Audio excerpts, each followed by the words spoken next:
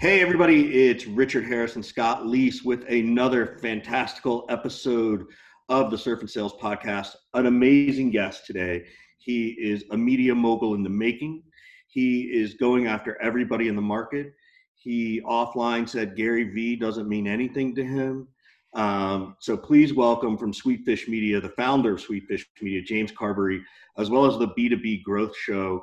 And no, he really didn't say that about Gary Vee. So Gary, because we know you're listening, Gary, he didn't do that. That's just me trying to be funny. So thanks for joining us, James. Thank you so much. I'm really looking forward to this conversation. And the amount of man love that I have for Gary Vee is borderline inappropriate. So I'm glad you walked back that statement.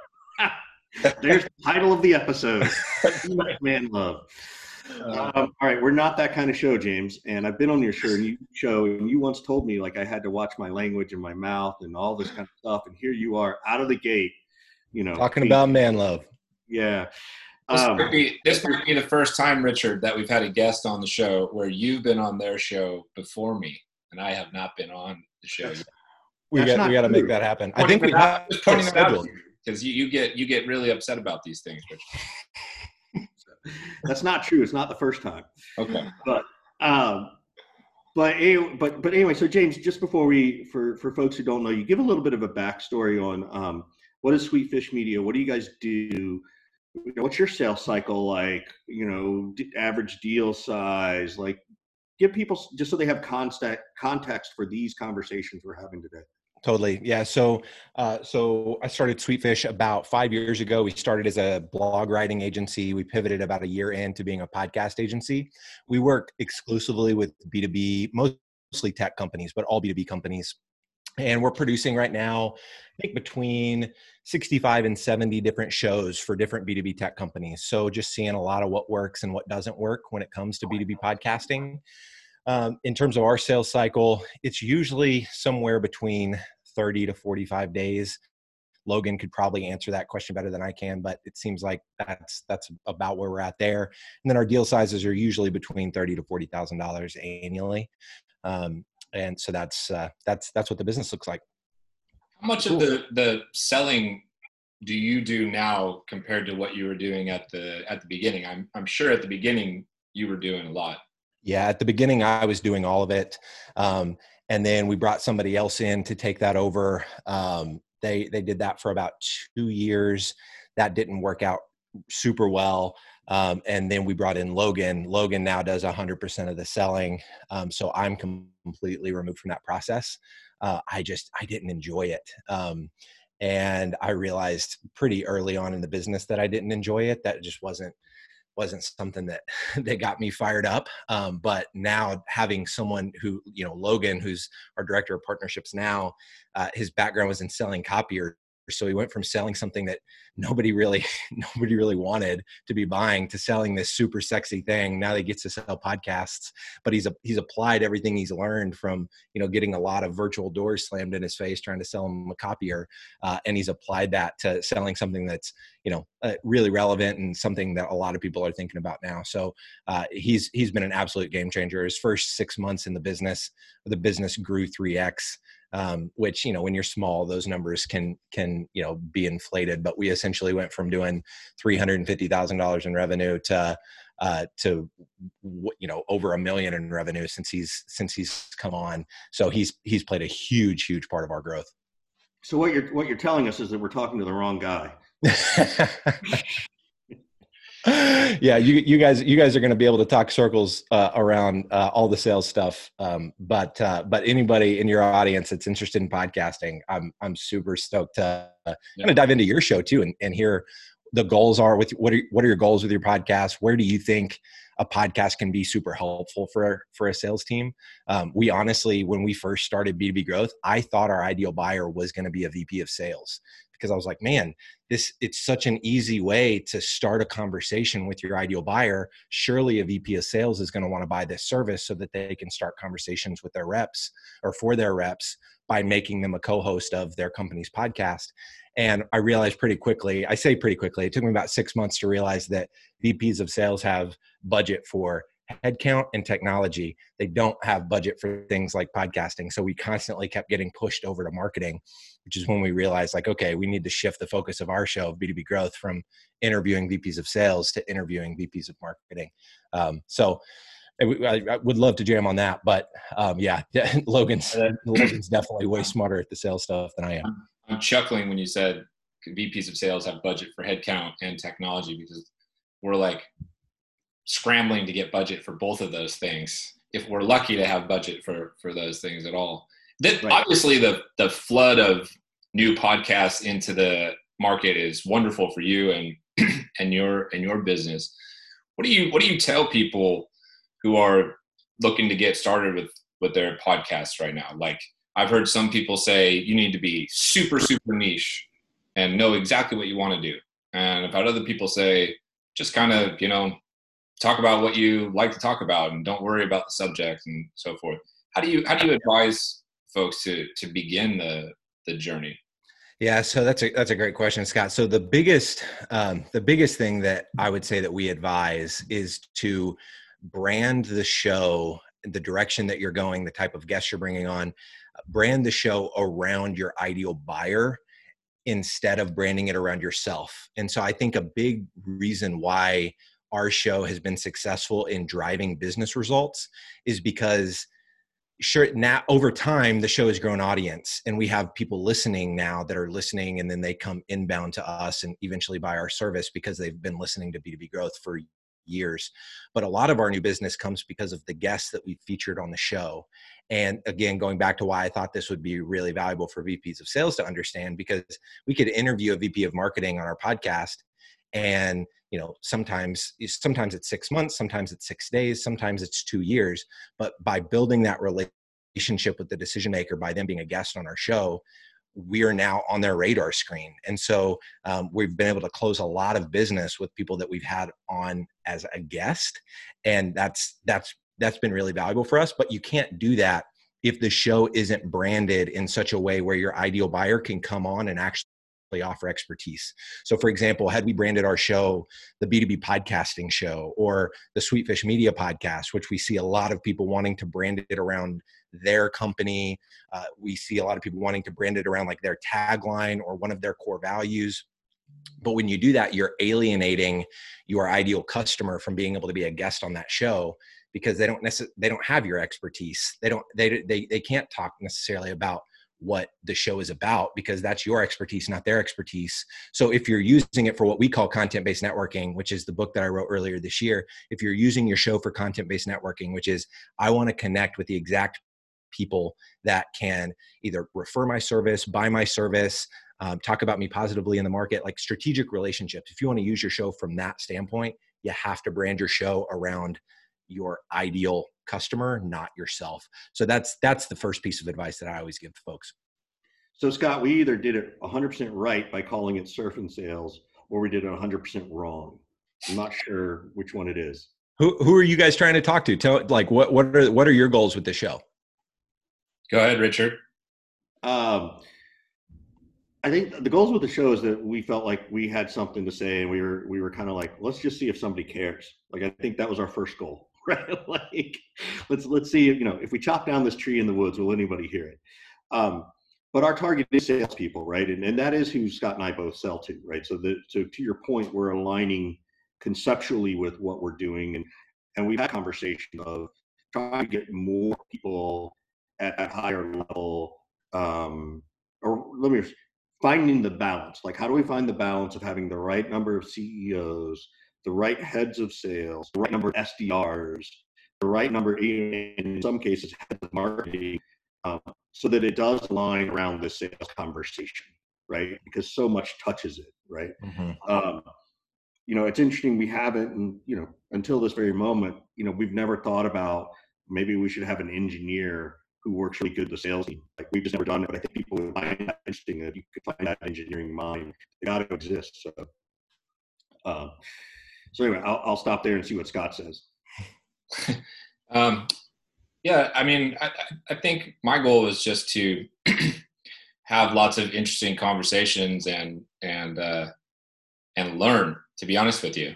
One of the smartest things that I heard said about podcasting was my friend John Barrows said to me, for him, like he just likes to have guests on that he thinks he's going to learn something from.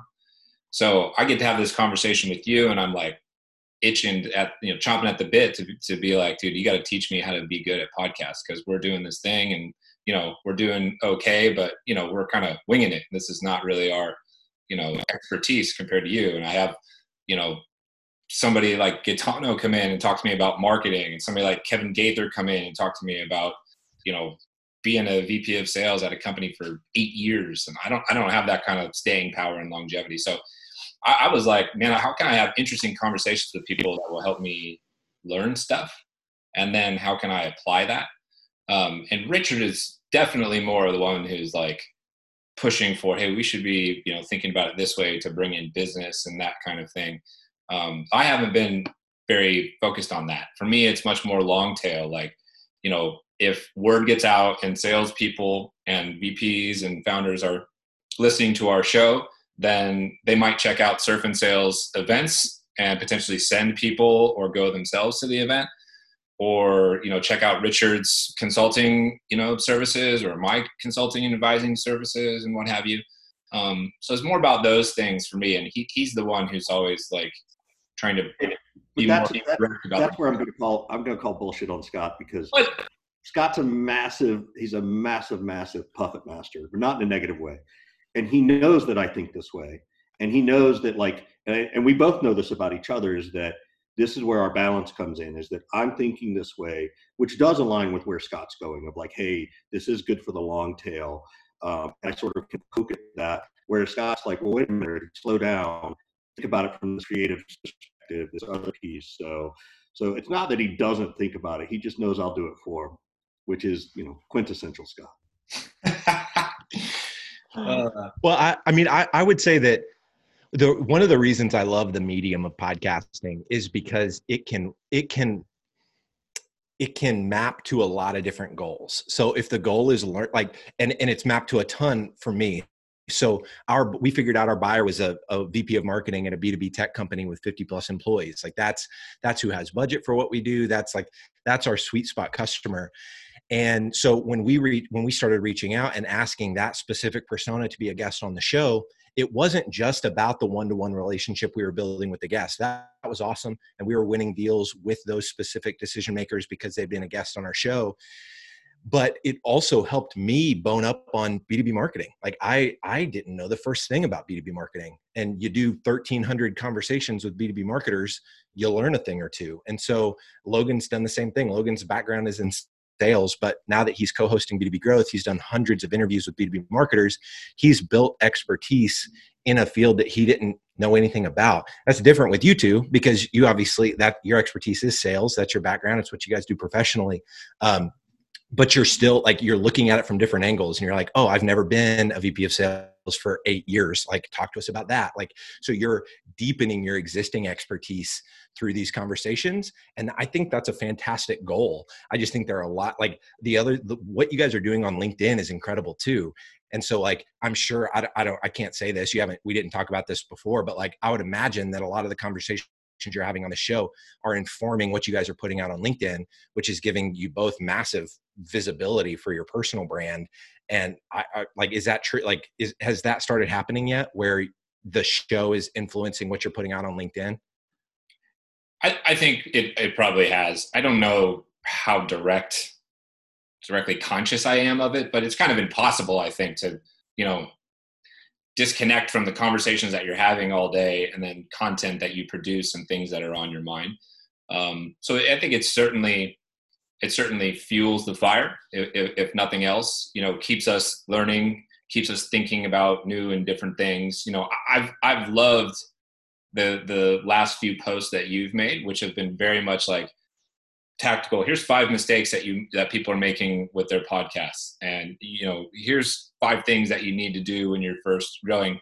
And the mistakes one was super interesting, because your second point was, not repurposing the content and reusing it in other areas, which kind of ties into what you're asking us now, is like, does that inform some of the content you write? It might help us write stuff, but like, we're not good at, chopping it up and cutting it and sound biting it and putting it on this platform and that platform and all that kind of stuff. So that was really, helpful and informative for me. What do you? Yeah. I think one thing that can feel overwhelming, like even in just the way you framed that, Scott, was like, man, we're not chopping it up and putting it on all these different platforms. One thing that we've learned recently, because we were trying to attack Twitter, Instagram, and LinkedIn, and we've got an entire team focused on this stuff. And we had 5 different shows that we were trying to do this for, shows that we own in different industries. And it was just not working. We weren't seeing traction as quickly as I was wanting to see traction. So we actually pulled back significantly, and we said, we're not doing Instagram anymore. We're not doing Twitter anymore. We're cutting 4 of our 5 shows for the most part. We're still doing a little bit with them because we've got some paying clients that are co-hosting those shows. So we want to fulfill that commitment to them, but we're going all in on B2B growth. So 1 show, and we're going all in on LinkedIn, and that focus, we're building some process for how we're going to be doing distribution across 5 different personal brands within the Sweetfish team. So there are 5 people on our team that have said, hey, we're going to start posting from our personal profile, and we're going to be using a lot of the content we're creating on B2B growth and some other content things that we're doing, podcasting, Q&A. We're starting this thing called Content Camp. So we've got a lot of different kind of pillar content in addition to B2B growth that we're going to be doing this stuff with. But I think to help you kind of not feel as overwhelmed with like, oh man, we got to repurpose it for all these different channels. I think if you just started with taking this show and working through a process to where you could train somebody else, maybe it's somebody on Upwork, or, it doesn't have to be a full-time person, and say, hey, can you watch this video? And Scott, both of you have incredible networks. You probably have somebody that, has been displaced because of COVID or whatever, that you could find somebody to do this and go listen to these interviews and find like 30-second to 2-minute clips where, I'm saying something awesome, or the guest saying something awesome, or Richard saying something awesome, and clip it, and then come up with a headline for that clip. And just doing that and you guys now have a pool of videos that you can go to LinkedIn with. And what I've noticed, we've tried having writers on our team write the captions for those videos, and I haven't found that that's worked very well. It comes across I don't want to say not authentic. It's more of a summary of the video, where I think what works, and I'm seeing this a lot with Chris Walker's LinkedIn content. He was telling me about his process. He watches the video that his team puts together. So his team is cutting the videos and putting headlines on it.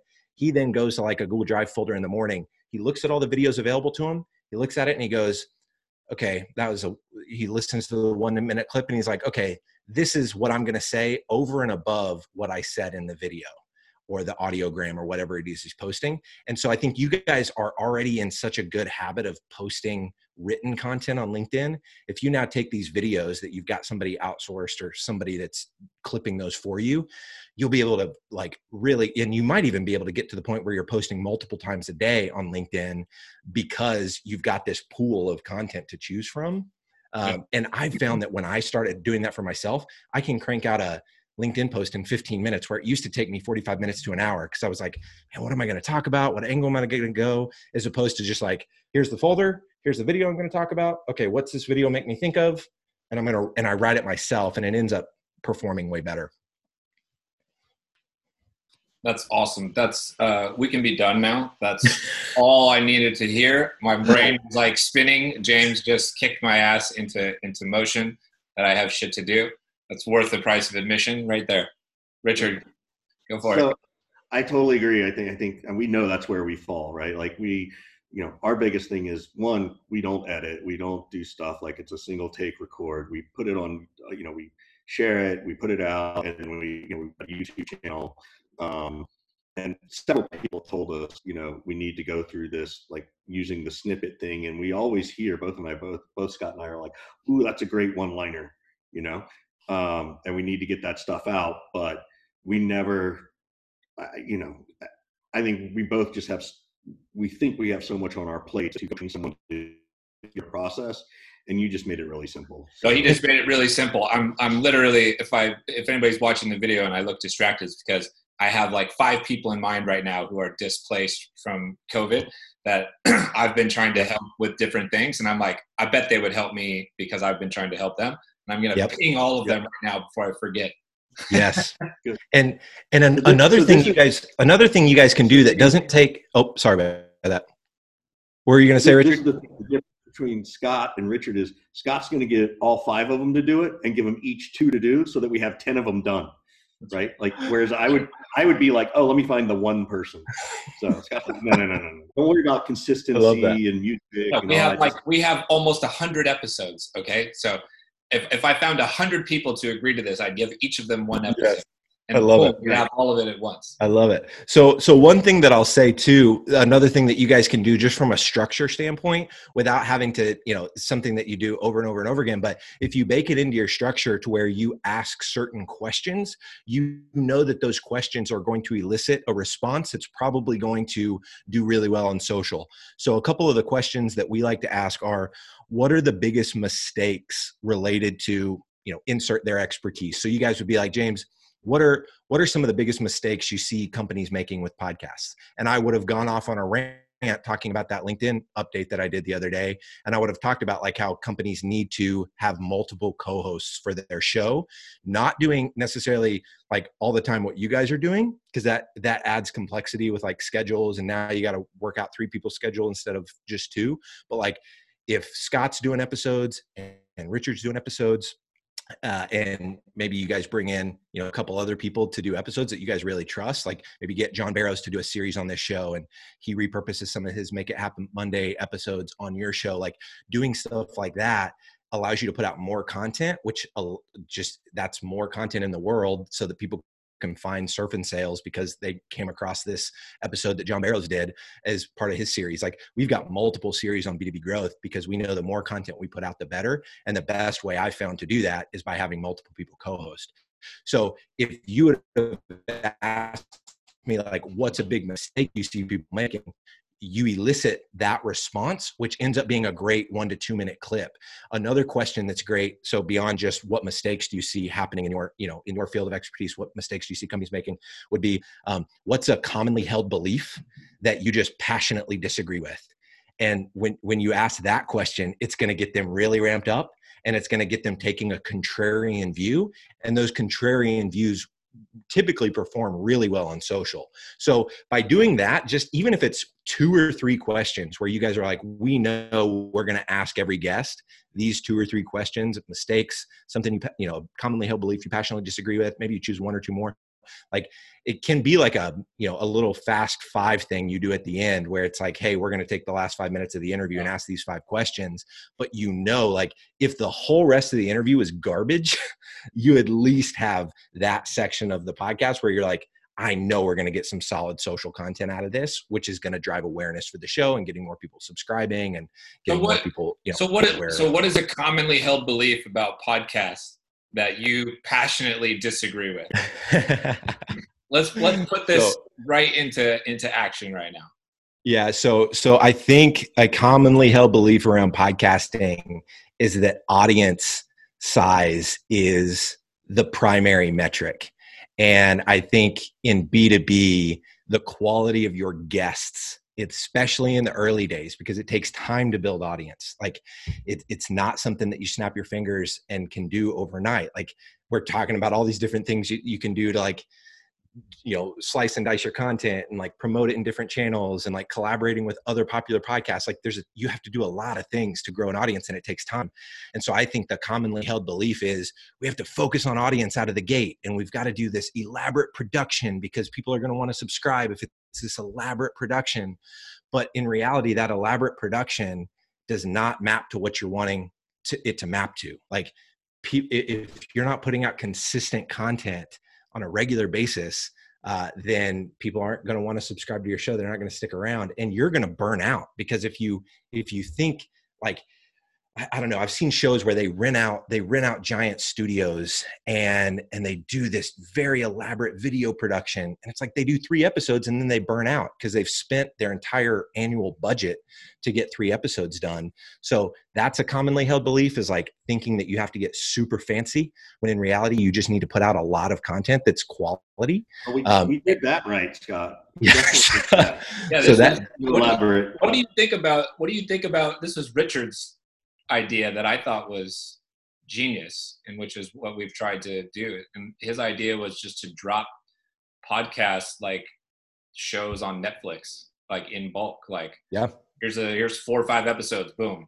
I think we dropped 12 one time all at once on people, and just kind of, overwhelm the market. Is that, and it depends. So I like that. It depends on the platform. I know with Apple Podcasts, whenever you dump a new episode and say somebody doesn't listen to a particular episode, when your next episode drops, it's almost like it's layered for those watching the video. So like that newest episode goes to the front of the line, and instead of the older episode being below it, it hides behind it. And then you see like 2 episodes under there.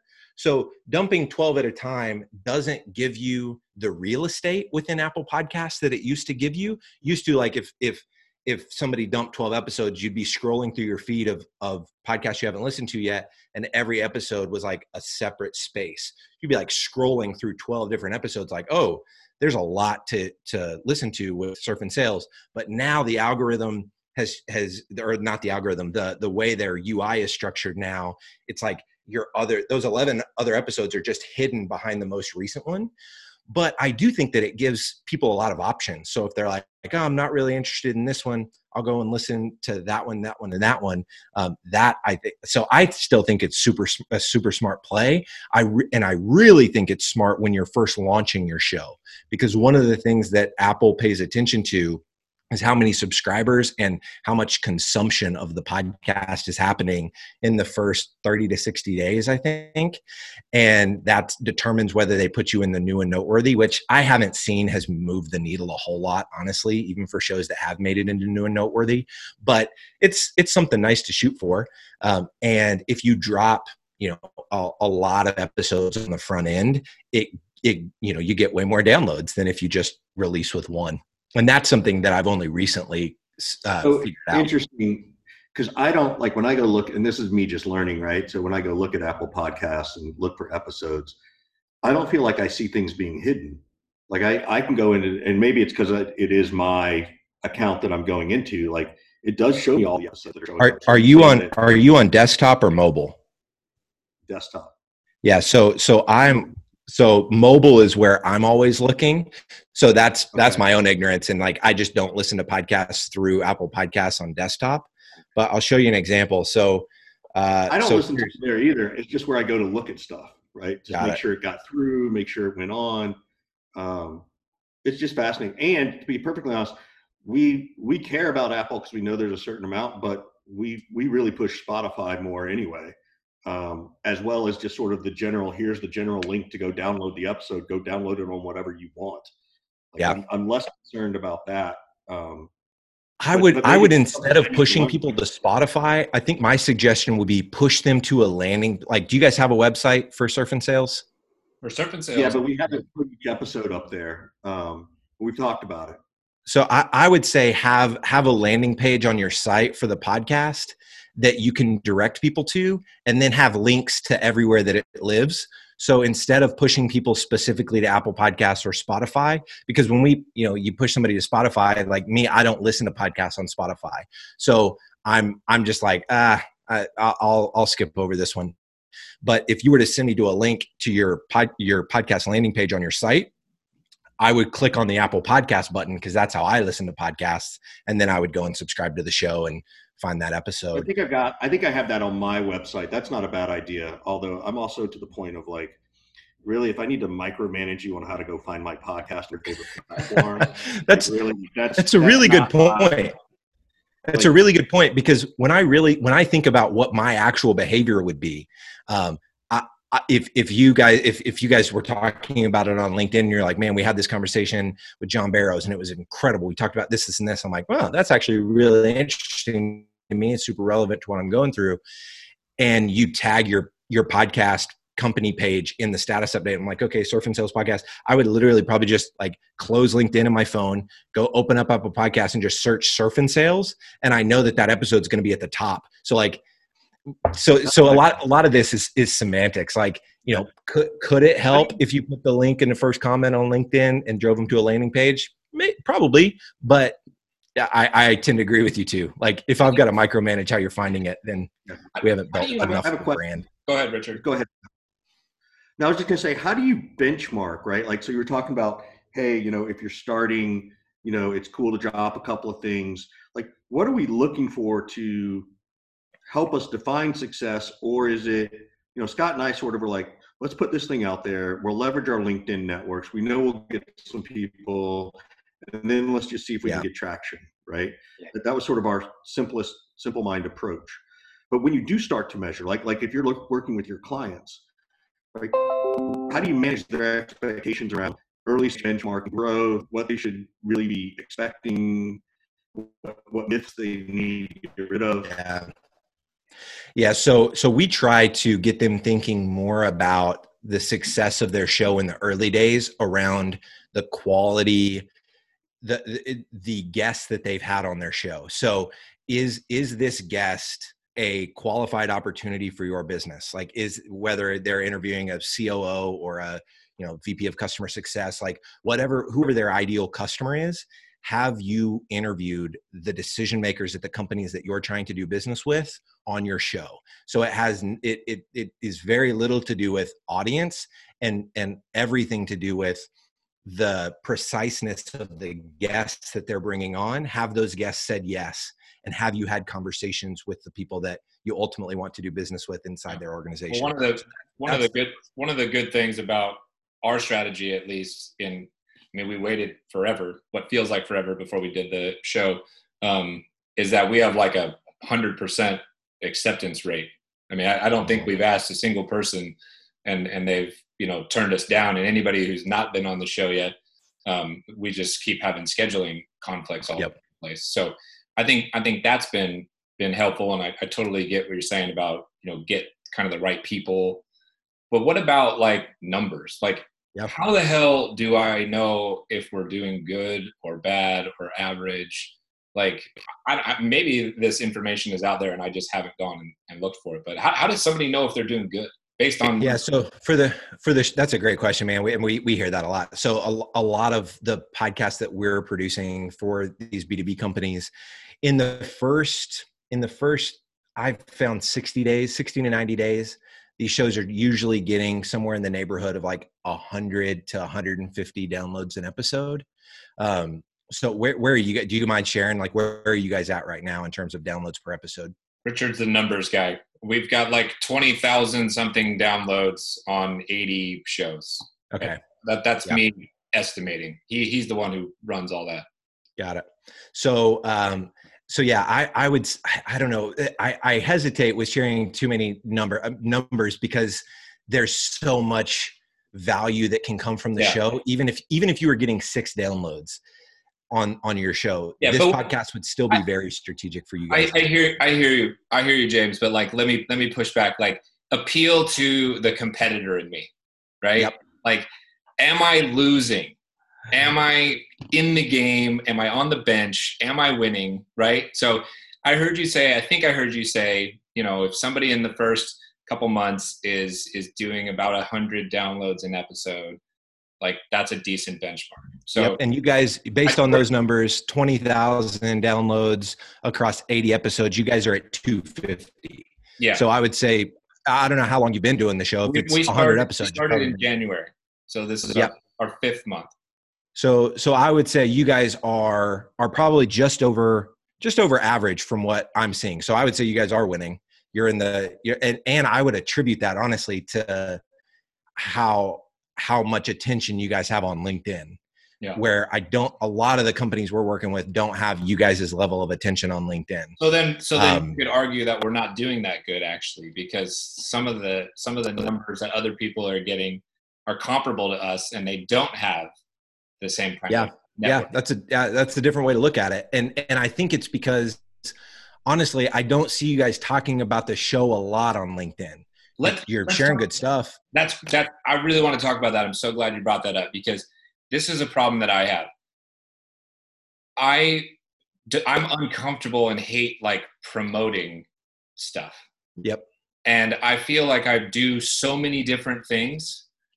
Like I don't have time to promote everybody. I'd have to post like 7-8 times a day. Like I just promoted in bulk like 10 different events that I'm doing or just finished on Twitter because I can't handle promoting it like all on LinkedIn. So help me out here. Like what is the right ratio of promoting our show, and how do we promote it in such a way on LinkedIn that's not just like really douchey?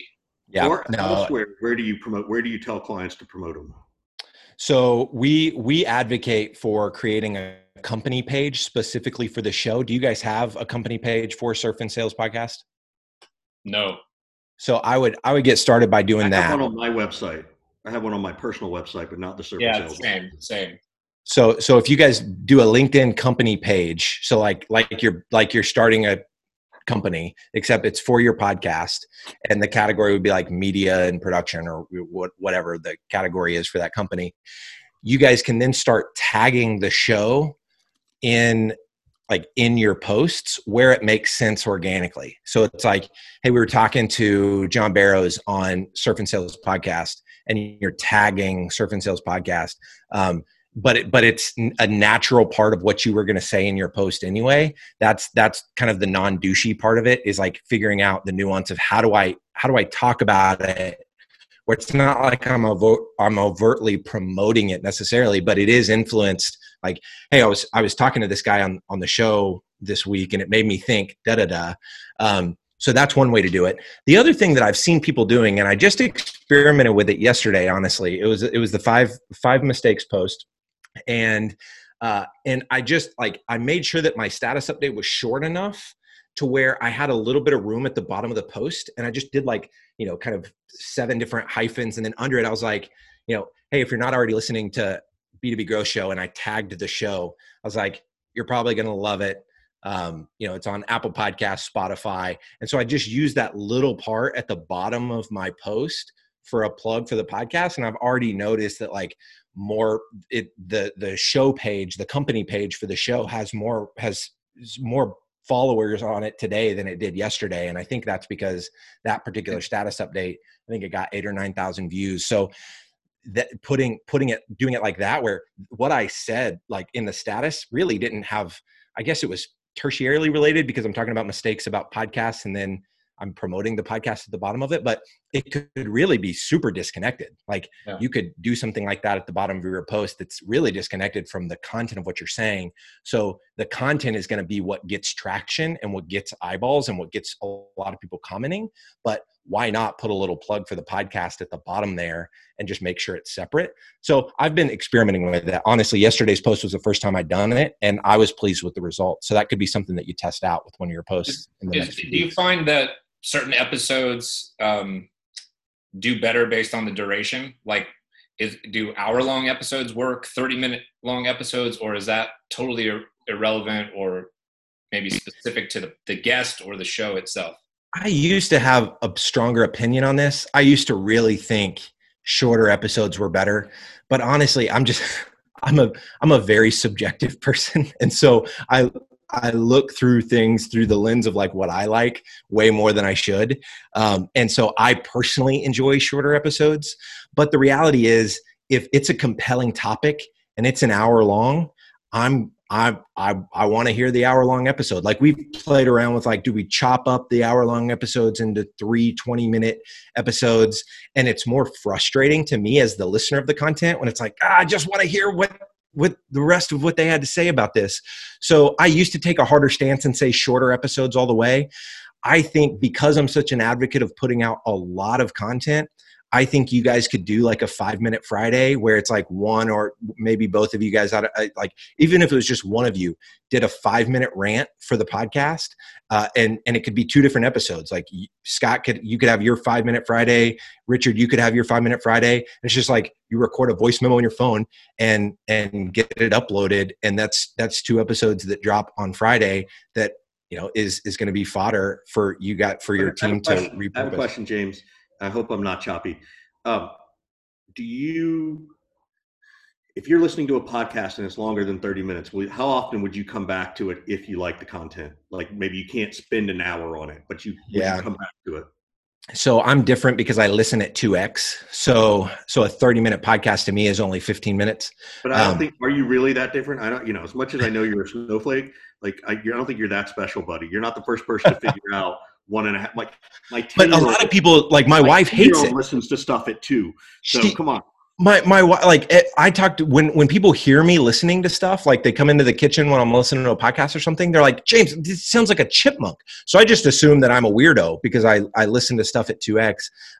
But I do, like if I'm in the car going somewhere and it's a piece of content that I really like, I'll just hit pause. I'll go into the restaurant, come back, and then I'll hit play again. So it's not like I'm necessarily coming back to it. It's that I don't move off of it until I've finished it. So that's my listening behavior.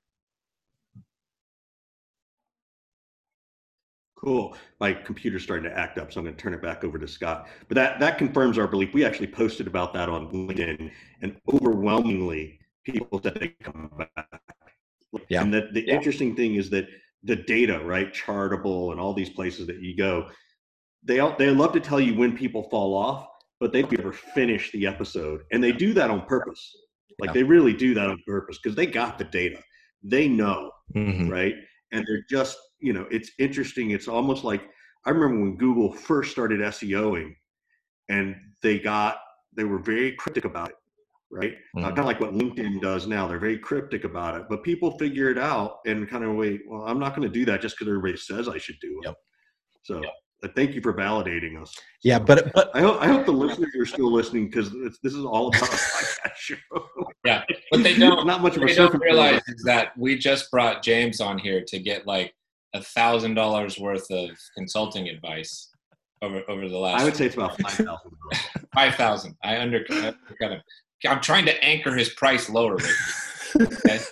Trying to anchor. But I mean to add value to you guys as listeners, like the surfing, like we could go the direction of what we were talking about before we hit record, which is like this idea of like, what if you thought about your SDRs as journalists instead of thinking about them as meeting setters for AE? You certainly need to be able to write better than you ever have before at any time in history of being a salesperson. So journalist. The way I think about journalist is maybe a little bit different. So I see the connection you made there between journalism and writing. I think somebody that can do like a video interview like this, or even if it's just a phone call, but it's like investigative reporting. They're investigative journalism kind of. Okay. Yes. Yeah. So you're hiring, it can still be younger folks like what you would hire in an SDR role, but you're hiring for certain aptitudes like curiosity and are they interested in this industry? And if you get them on the phone coming at the ideal buyer, instead of like, hey, we want you to get on this 30-minute demo with our AE, you're instead coming at them like, hey, we're doing this piece of content and we'd really like to get your thoughts on it. So maybe it's an in-depth, blog post and you want to you're trying to, connect with them to contribute a piece of that, or it's a podcast episode, or it's a LinkedIn Live series that they're doing, but it's geared around creating content with that person as opposed to trying to get them to book a meeting with the AE. And I just have I don't know, I'd be curious to hear what you think. Like, is that too frou-frou, pie in the sky? No, it's one of the greatest SDR techniques available. It's called the interview. Request for interview. Hey, I'm early in my career. I'm trying to understand our industry. I'd like to ask you some questions. And then I literally tell reps to say, I promise I'm not going to pitch you. And then you get on the phone with them and you say, hey, Scott, look, I want to ask you these 3 questions. Without pitching you, I'm happy to share where it's coming from so you understand what we're doing. But I wouldn't pitch you. What ends up happening is that conversation evolves. You learn a ton of data, like you get all kinds of things, right? People like to help people, like we know that. And then maybe Scott knows better than I do, but then it feels like the rule of reciprocity is someone like Scott will go, all right, wait, tell me what you do now, right? Now I'm curious. Now that I've given you all the information and been helpful, I do want to know. And the worst thing that's going to happen is, you're going to come back to them later saying, in a week or two, hey, I promised you I wouldn't pitch you. I would like to now talk to you about this. so you kept your word, you've been truthful to them, you've learned a ton that you can then leverage into another call. So that to me it's an interview technique that I teach all the time. That's incredible. That's awesome. I hadn't heard anybody talking about that. And so I was like, man, maybe I'm just crazy and way off base. And because I've never been a VP of sales, I'm just out of touch with like, could that actually work?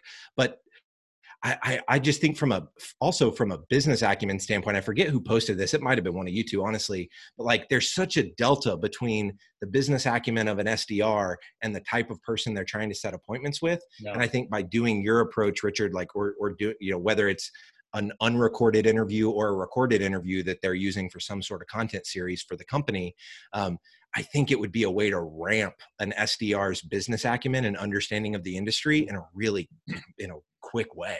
Yeah. And probably a more fun way than some ways. It teaches them how to ask open-ended questions. It teaches them how to do discovery. It teaches them how to just sit and listen. Like it's a really, to your point, So they're also learning potentially multiple media, right? Yeah. They're doing video, they're doing a podcast interview, maybe they're writing back and forth.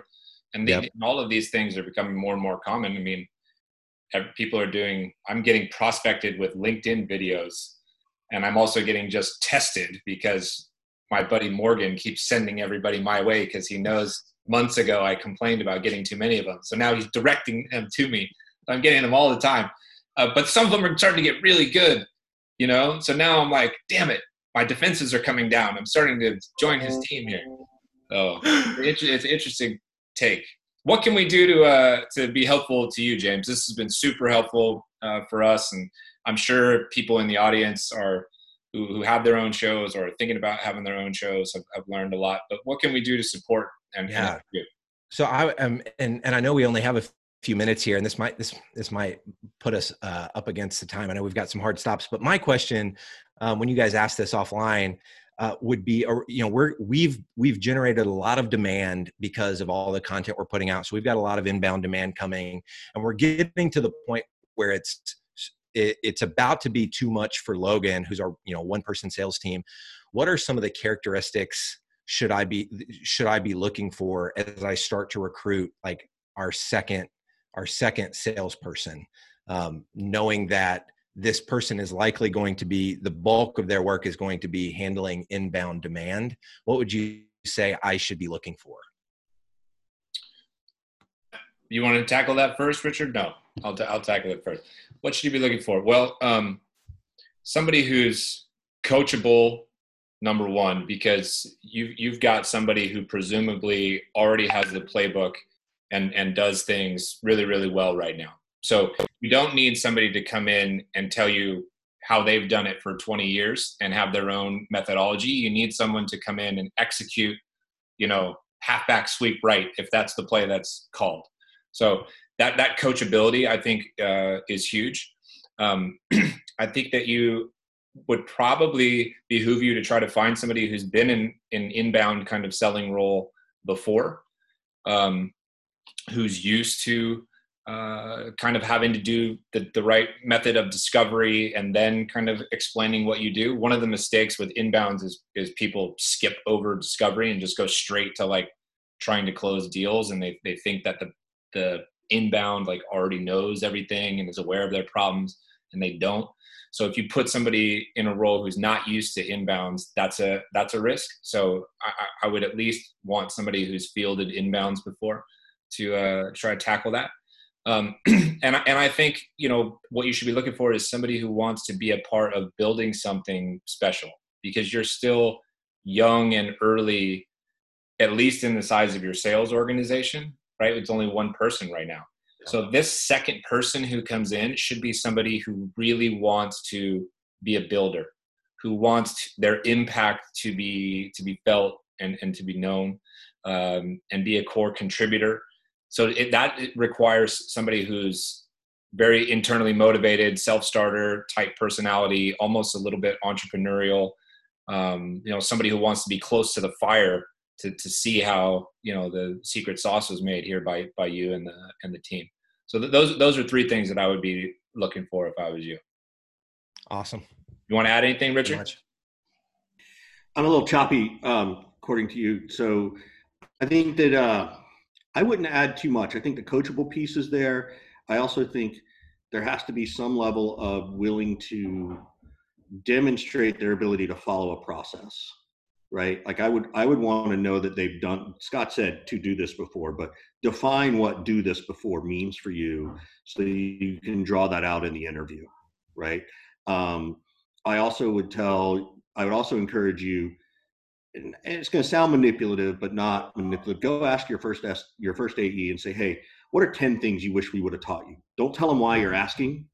Just say, hey, what are things that you wish we would have taught you sooner, right? So if you tell him why you're asking, he's going to be like, well, gosh, I don't know.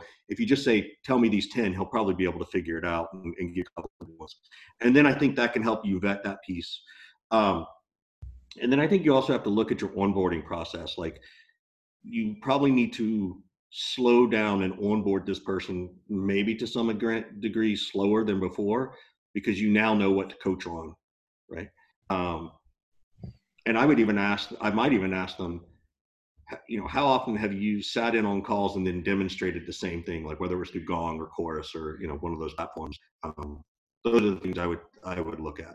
So awesome, that's incredible. Thanks, fellas. This is super helpful. I took a half a page of notes just now. Thanks for joining us, James. We really appreciate it, man. It's always good to catch up with you. I love what you're doing. Keep producing good content.